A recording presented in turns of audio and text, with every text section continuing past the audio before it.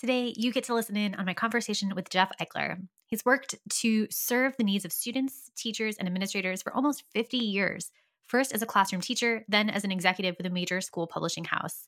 As a coach to school leaders, as the co host of Getting Unstuck, Educators Leading Change podcast, and as the co author of Shifting, How School Leaders Can Create a Culture of Change. For reference, this episode was recorded on January 19th, 2022. Let's get into the episode.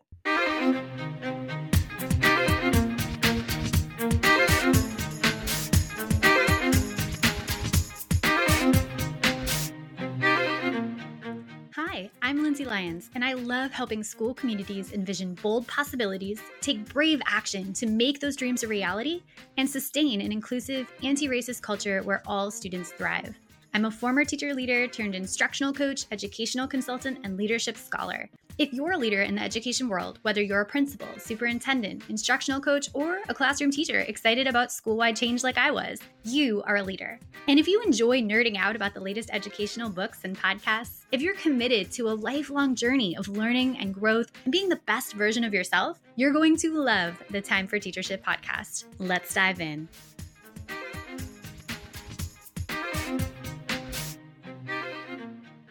Jeff, welcome to the Time for Teachership podcast. Oh, I'm really excited to be with you, to be on the other side of the mic this time. It's been a while since you and I talked, and I've really been looking forward to this.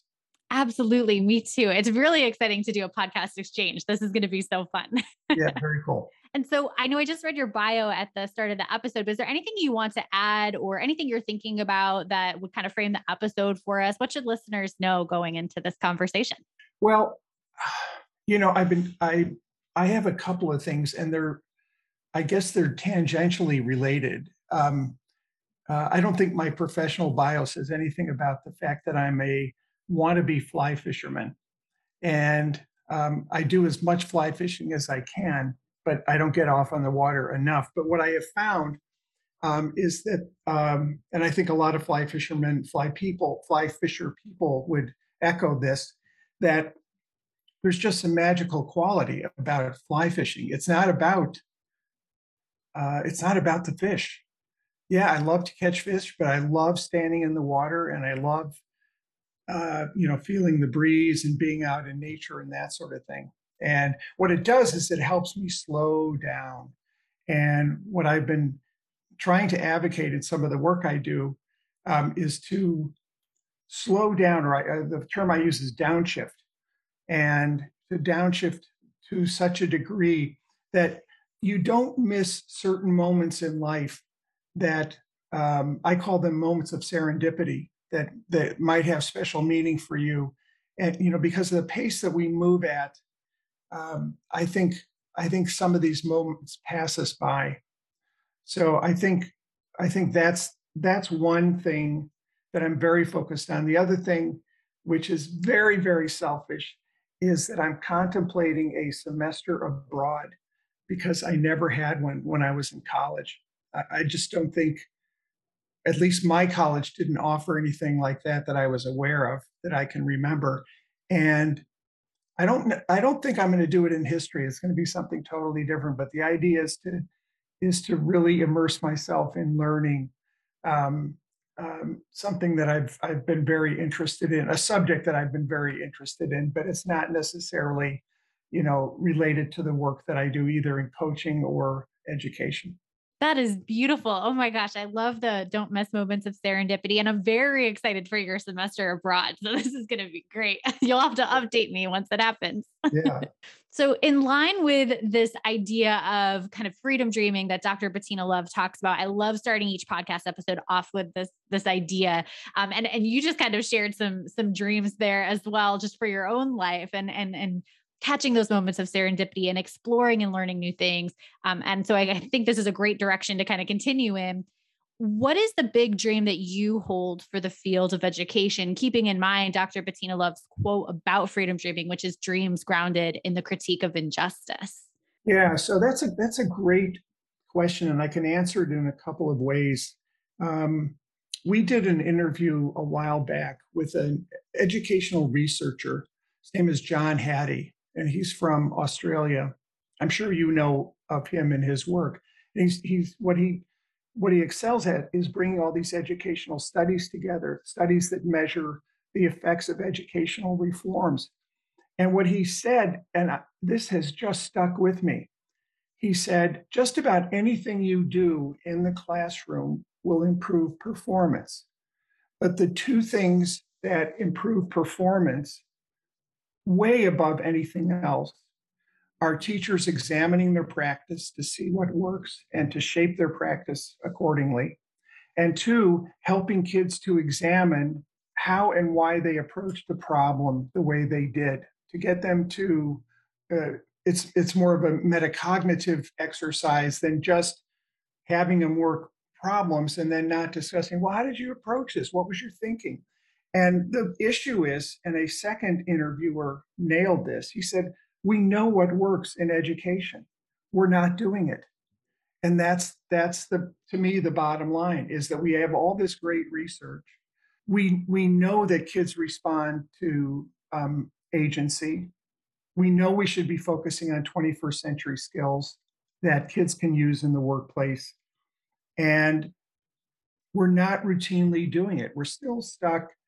The term people use a lot is the industrial model of education, and we're still stuck there. And it's after being in education for now 50 years that I just really dated myself. Okay,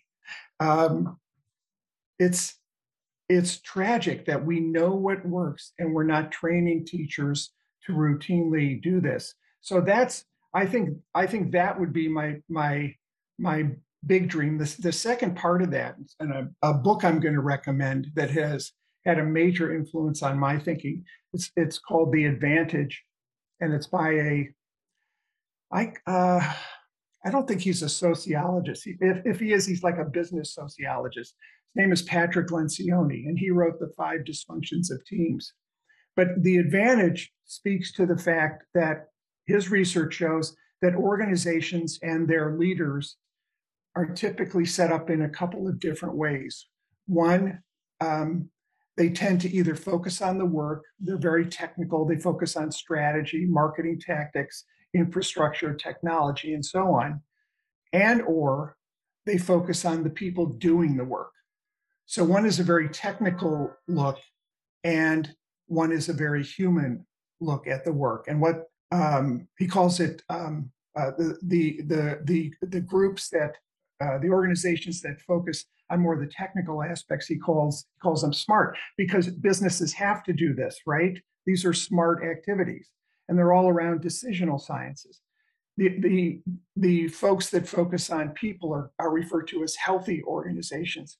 And you don't want to do one or the other. You can't survive as just a healthy organization, and you can't survive really, really well for a long time as just a smart organization. So his research shows the organizations that do both have the advantage. And I just did air quotes for your listeners. Now, we've applied that to education, and we actually do this in the book. And I just did a major workshop with Learning Forward where we talked about this, and we took this idea of smart and healthy. And from my perspective, and my co-author's perspective, educational institutions tend to focus more on the technical side of teaching. All right, more on the content. This is the content that needs to be covered. These are the skills that need to be covered. And what we're seeing is that a lot more attention has to be paid to the kids who are walking into the classroom and what they're carrying in their backpacks beside books. All right. And that to me brings up this idea is, and I mean, we can talk about this now if you want, but a lot of universities aren't focused on that. They're focused more on we're gonna produce the kinds of kids that we always produce. That was my experience. Now it was a long time ago. I was totally unprepared for the classroom. I didn't look at my kids as kids. I looked at them as receptacles of historical knowledge. And I wanted to impart, everything I knew about American history to them, but I didn't think about them and why they might be withdrawn in the class and why they might have their hoodie up on a certain day or why they would sit in the back of the room.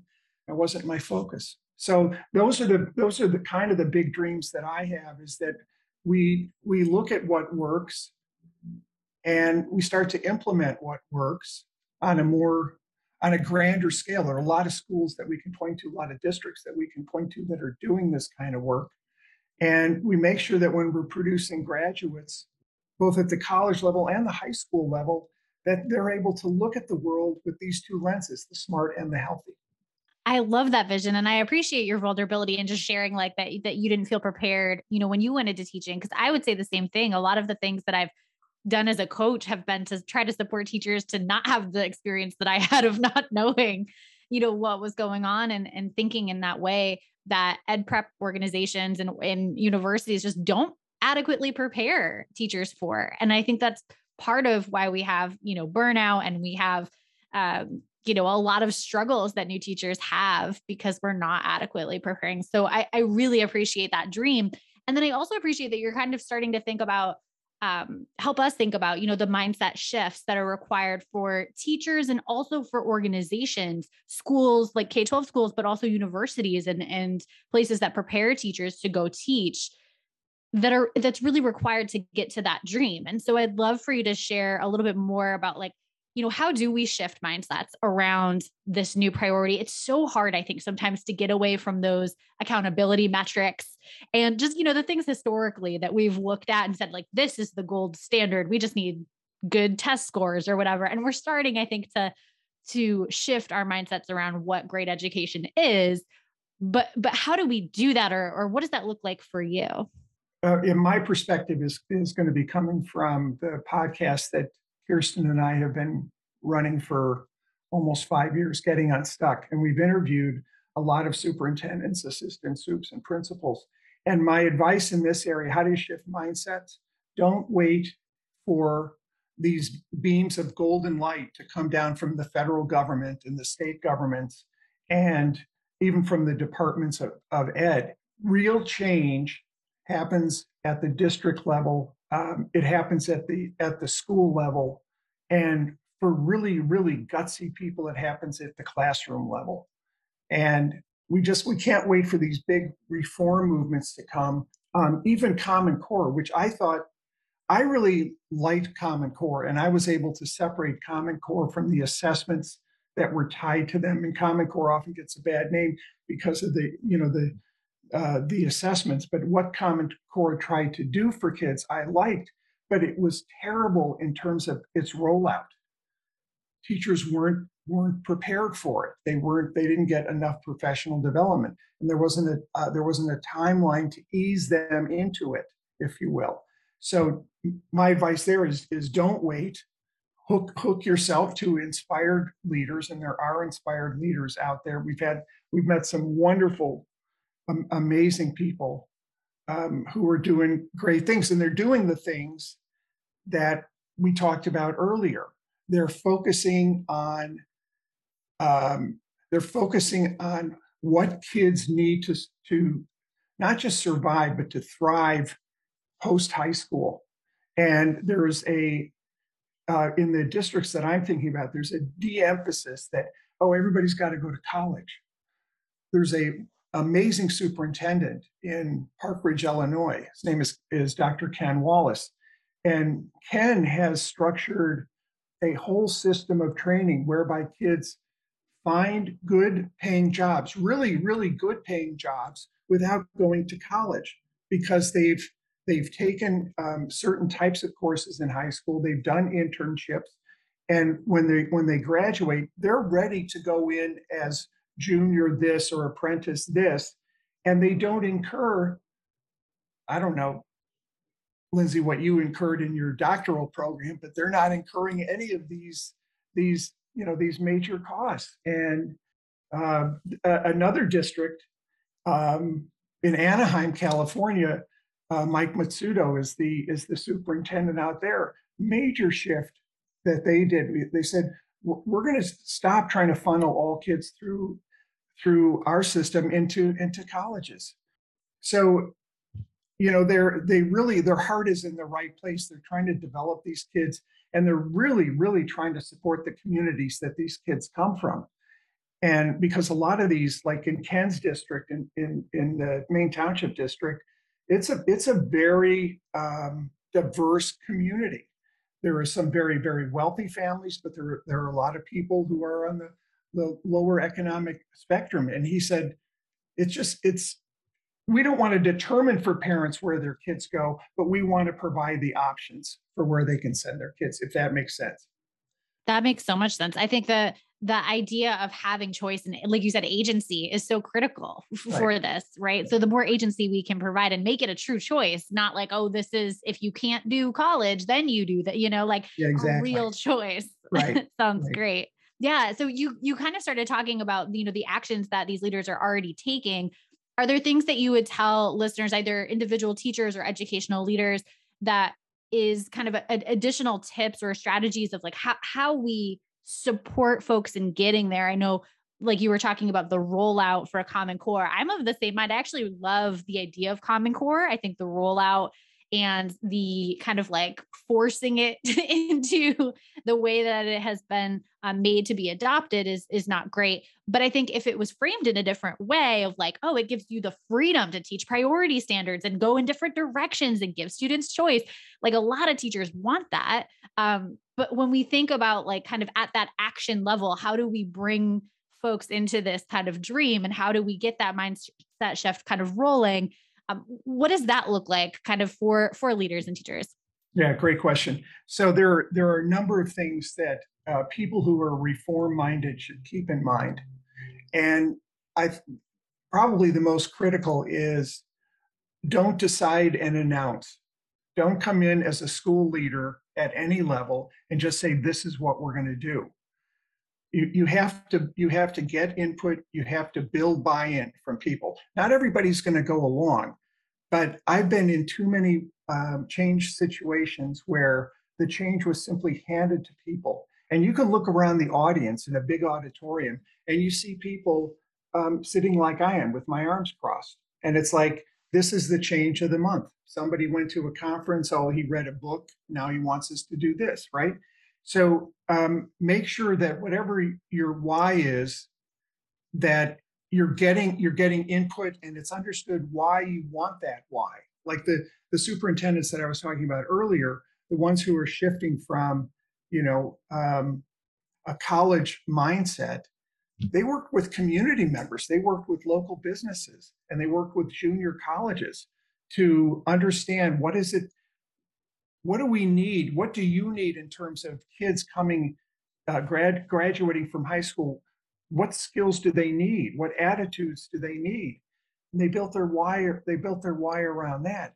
And it also has to do with really carefully defining the problem, because a lot of times we go into change situations and the problem that we're trying to define, or we think we're trying to define, isn't universally understood. And you get people, you'll actually hear this, I didn't know we were trying to do that. Well, now you're in real trouble. All right. So getting people bought into the why. The other major thing, a friend of mine, Lyle Kurtman, he's an educational researcher. He's done a study over 30 years with school leaders, and he found that there were what he calls 7 competencies of high performing leaders. And he's determined this through various assessments and interviews with their superintendents or whatever. And what he found was that they shared an urgency for change.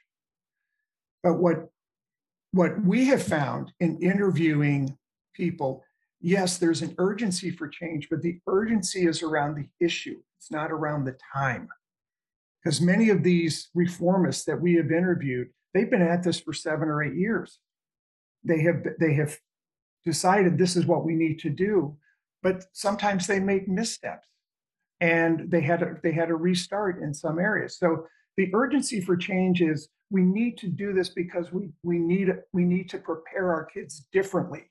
That's what we need, and there has to be an energy around that.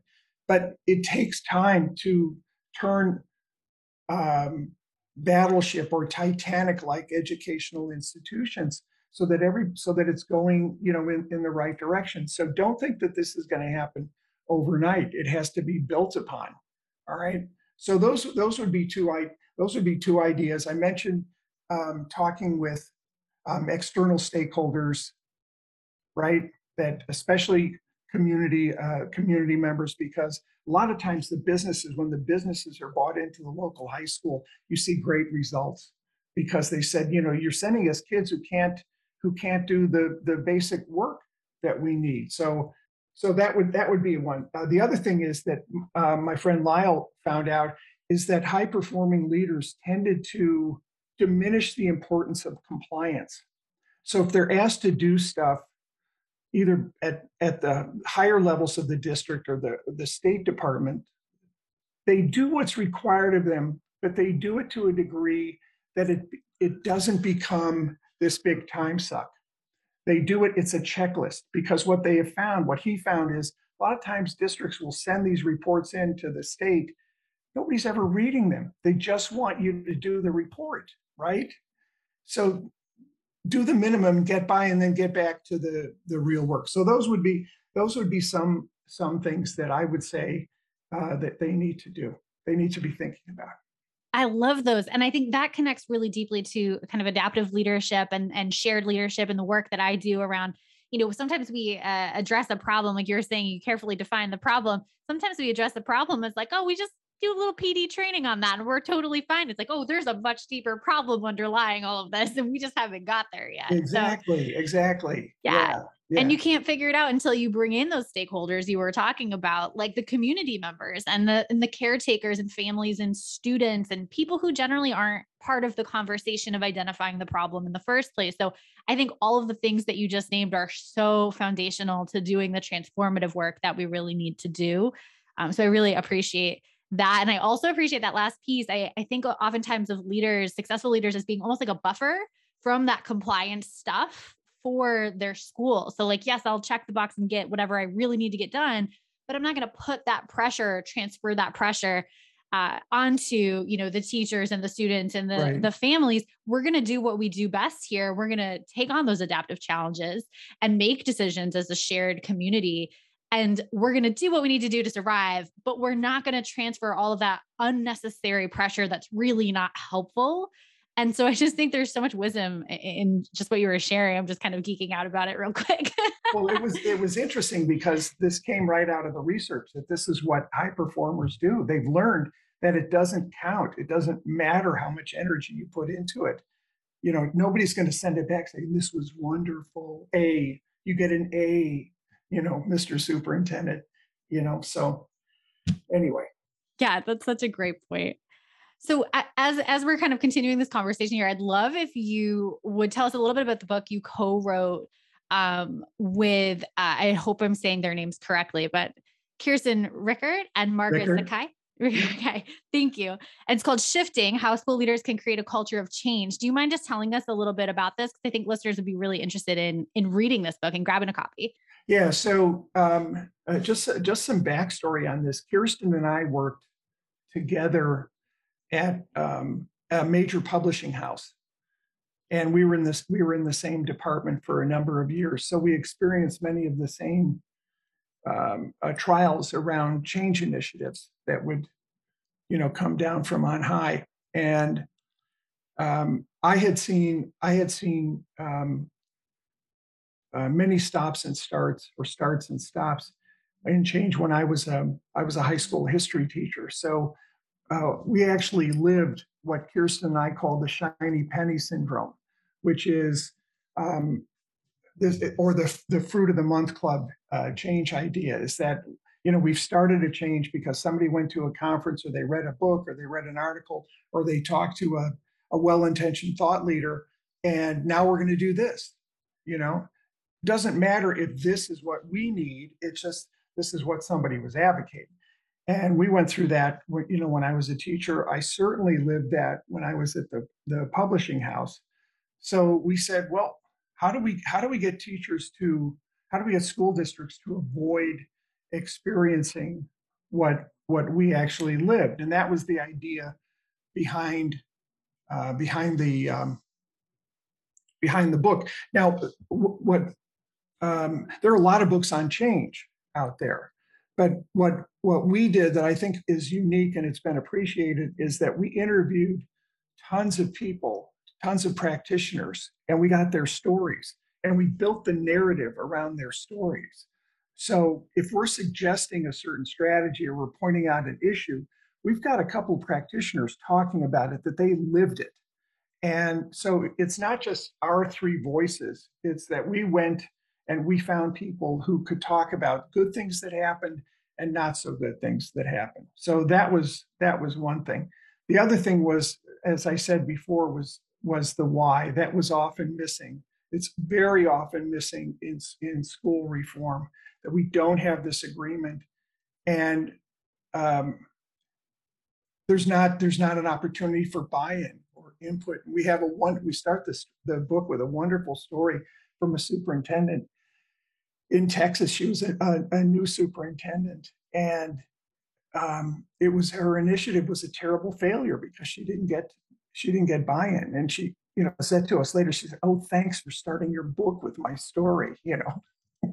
It was a riot. But we had the second part of her story later in the book. She did another change initiative and did it right, and it was a huge success. So she learned from it. But that we learned from other people's mistakes. So I think those were some of the big issues. We wanted people to avoid the potholes. We call them the potholes of educational change, and that was the impetus. I love that. And I think continuing kind of that line of, you are so connected to so many administrators and teachers and people with these amazing stories that really bring to life so many issues that readers or listeners to your podcast can connect with and feel like, yeah, this isn't just someone telling me to do this thing. It's happening. This person went through this. And that's such a valuable teacher, other people's experience. And so as you have interviewed all these folks who are really doing the work that we've been talking about, like really moving education away from that, industrial model and trying to practice the leadership skills that we've been talking about today on the podcast.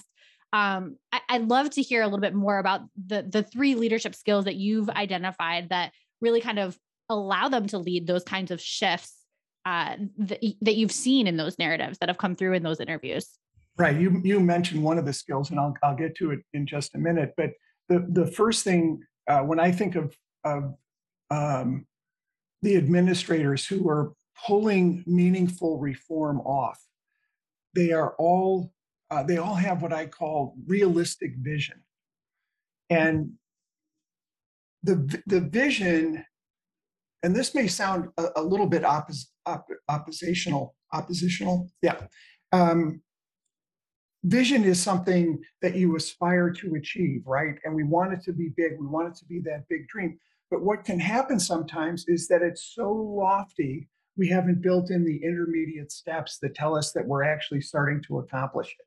So that's why I say these people all shared a realistic vision. It was something that people could instantaneously understand. We want our kids to be prepared to enter the world of work once they graduate. All right. Well, what does that mean? And then they would detail it. All right. It's not something that we want all of our kids to go on to Ivy League colleges and to become PhDs and blah, blah, blah, blah, blah. They wanted realistic goals, but they were visionaries. They had an idea that they wanted to pull off. Okay. So that was one thing. They weren't afraid to fail. And this was really important. One of the assistant soups I talked to in Merced, California, he said, we made a lot of mistakes. And when we made mistakes, we went back to people and we admitted that we made a mistake, that we're not going to do that course. We're not going to take away that, or we're not going to implement this. It didn't work. And so we're going to start over. And that's why I said earlier, be prepared for these things to take a long time. So you have to be prepared to fail. And what's so interesting to me is that when you read a lot of leadership literature,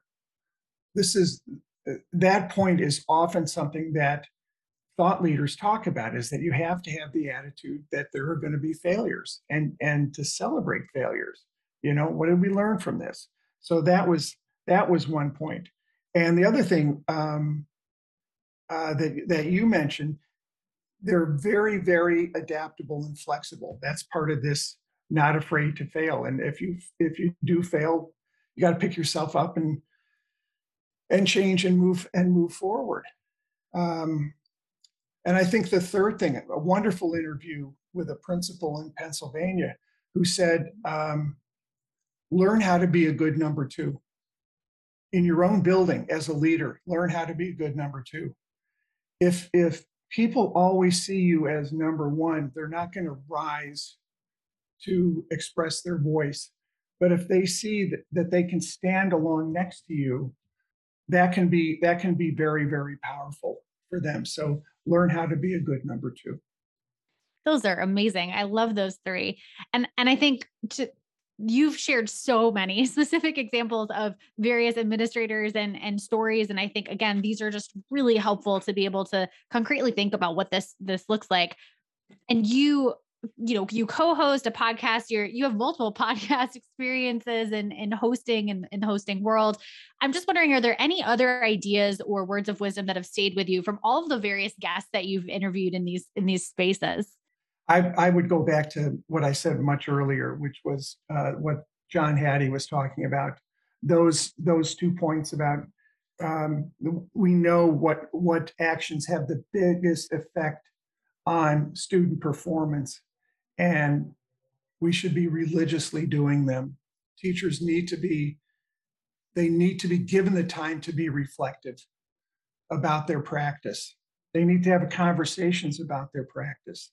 And they need to be helping kids to be reflective about how they approach learning. That to me, far and away, is one of the major takeaways.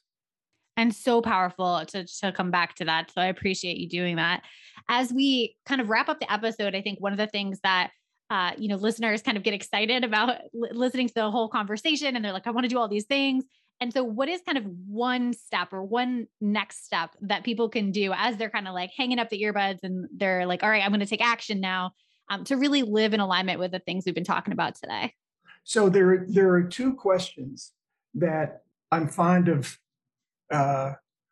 offering people, and I'll read these to you, okay? Because you can get them into the show notes or whatever. One of the questions is, when students graduate, what do we want them to be able to do with their knowledge and skills as they confront uncertainty in our complex and rapidly evolving world? So what's the expectation for these kids? And that expectation should dictate how we're preparing them.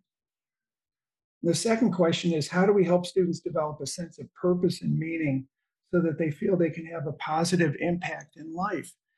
And this idea of purpose and meaning, it goes back to what you and I talked about a few minutes ago, agency. It's getting kids to express what's important for you to learn, what energizes you, what do you want to study, how do you want to approach this? I was working with a couple elementary kids yesterday, and one was so precious. I said, what do you like to do? And she said, art is my favorite class. She's 9 years old. And she said, and I'll tell you, Jeff, and she talks like this, I don't like mathematics. So here's somebody already at 9 who's been encouraged to think about, what is it that you like? What is it that turns you on? And looking at her work, I can see that. So I would ask people to look at those 2 questions and look at their system, the system that they're in, and say, how well are we approaching those 2 questions? How well am I approaching those 2 questions in the work that I do? I love those 2 questions as like a kind of accountability metric that feels more helpful than a lot of the accountability metrics that we have in place. And so I love that. And I think you kind of, this is a fun question I like to just ask at the end. You kind of talked about it right at the front, but something that you're learning about lately. I think, every guest on this show is like really committed to learning as a lifelong kind of learning process. And so I'm just curious to know, is there anything that you're learning about lately? Could totally be related to education, could totally not be.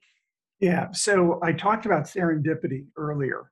And another way to say serendipity is I stumbled upon. All right.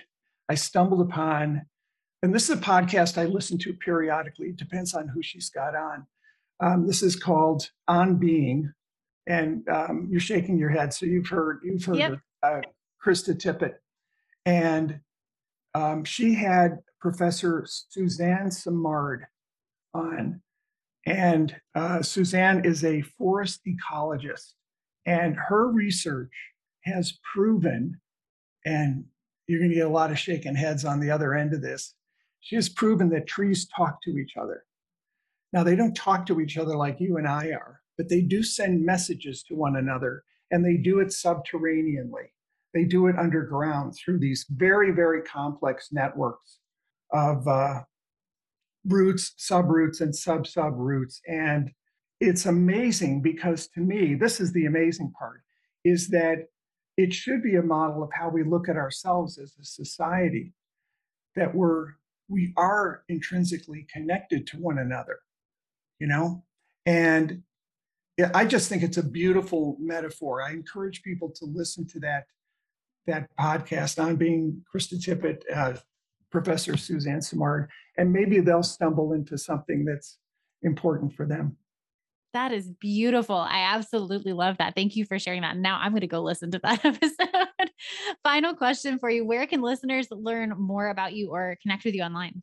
So my website is www.Quetico, Quetico coaching, all one word, queticocoaching.com/blog. That's where you'll find the podcast, but .com is the website itself. So that's where they can learn. Excellent. Jeff, thank you so much. This has been an absolute pleasure to have you on the show. I really appreciate you being here with us. Oh, no, this is a lot of fun just to sit here and talk to a friend, microphone to microphone. And I wish you all the best going forward. Thank you so much. Thanks for listening, amazing educators. If you loved this episode, you can share it on social media and tag me at Lindsay Beth Lyons, or leave a review of the show so leaders like you will be more likely to find it. To continue the conversation, you can head over to our Time for Teachership Facebook group and join our community of educational visionaries. Until next time, leaders, continue to think big, act brave, and be your best self.